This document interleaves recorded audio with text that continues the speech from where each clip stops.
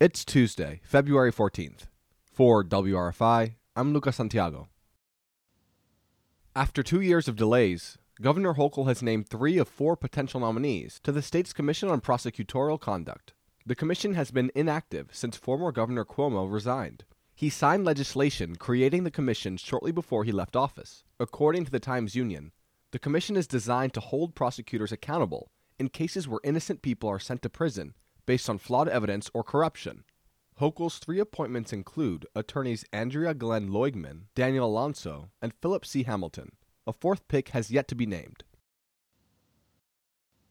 Ithaca alderperson Jeffrey Barkin will step down from Common Council in June. The Ithaca Voice reports that Barkin, a 3rd Ward Democrat who has served since 2022, claims he plans to, quote, pursue other interests out of state.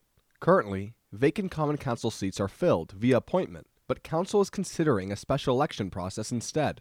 Barkin stepped down less than a year before the 2023 elections, when all Common Council seats and the mayor's office will be up for an election.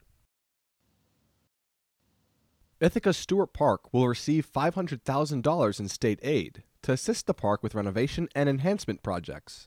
Funded by the New York State Economic Development Fund, the aid will be used to construct extra storage space in the large picnic pavilion, a new bathroom building, and a new splash pad, and to buy camp equipment and art supplies for park camp programs. According to the Ithaca Voice, the aid was announced by Friends of Stewart Park and Wharton Studio Museum, 2 nonprofits that have worked for years to restore Stewart Park. The 2 groups also thanked Assemblymember Anna Kellis for her advocacy and assistance for gaining the state support. Mostly sunny skies today, with a high of 49 dropping to a low of 31 tonight. Partly cloudy and unseasonably warm tomorrow morning, with a high of 60 degrees and a low of 38 at night. Looking ahead to Thursday, a chance of rain and a high of 54. This is WRFI.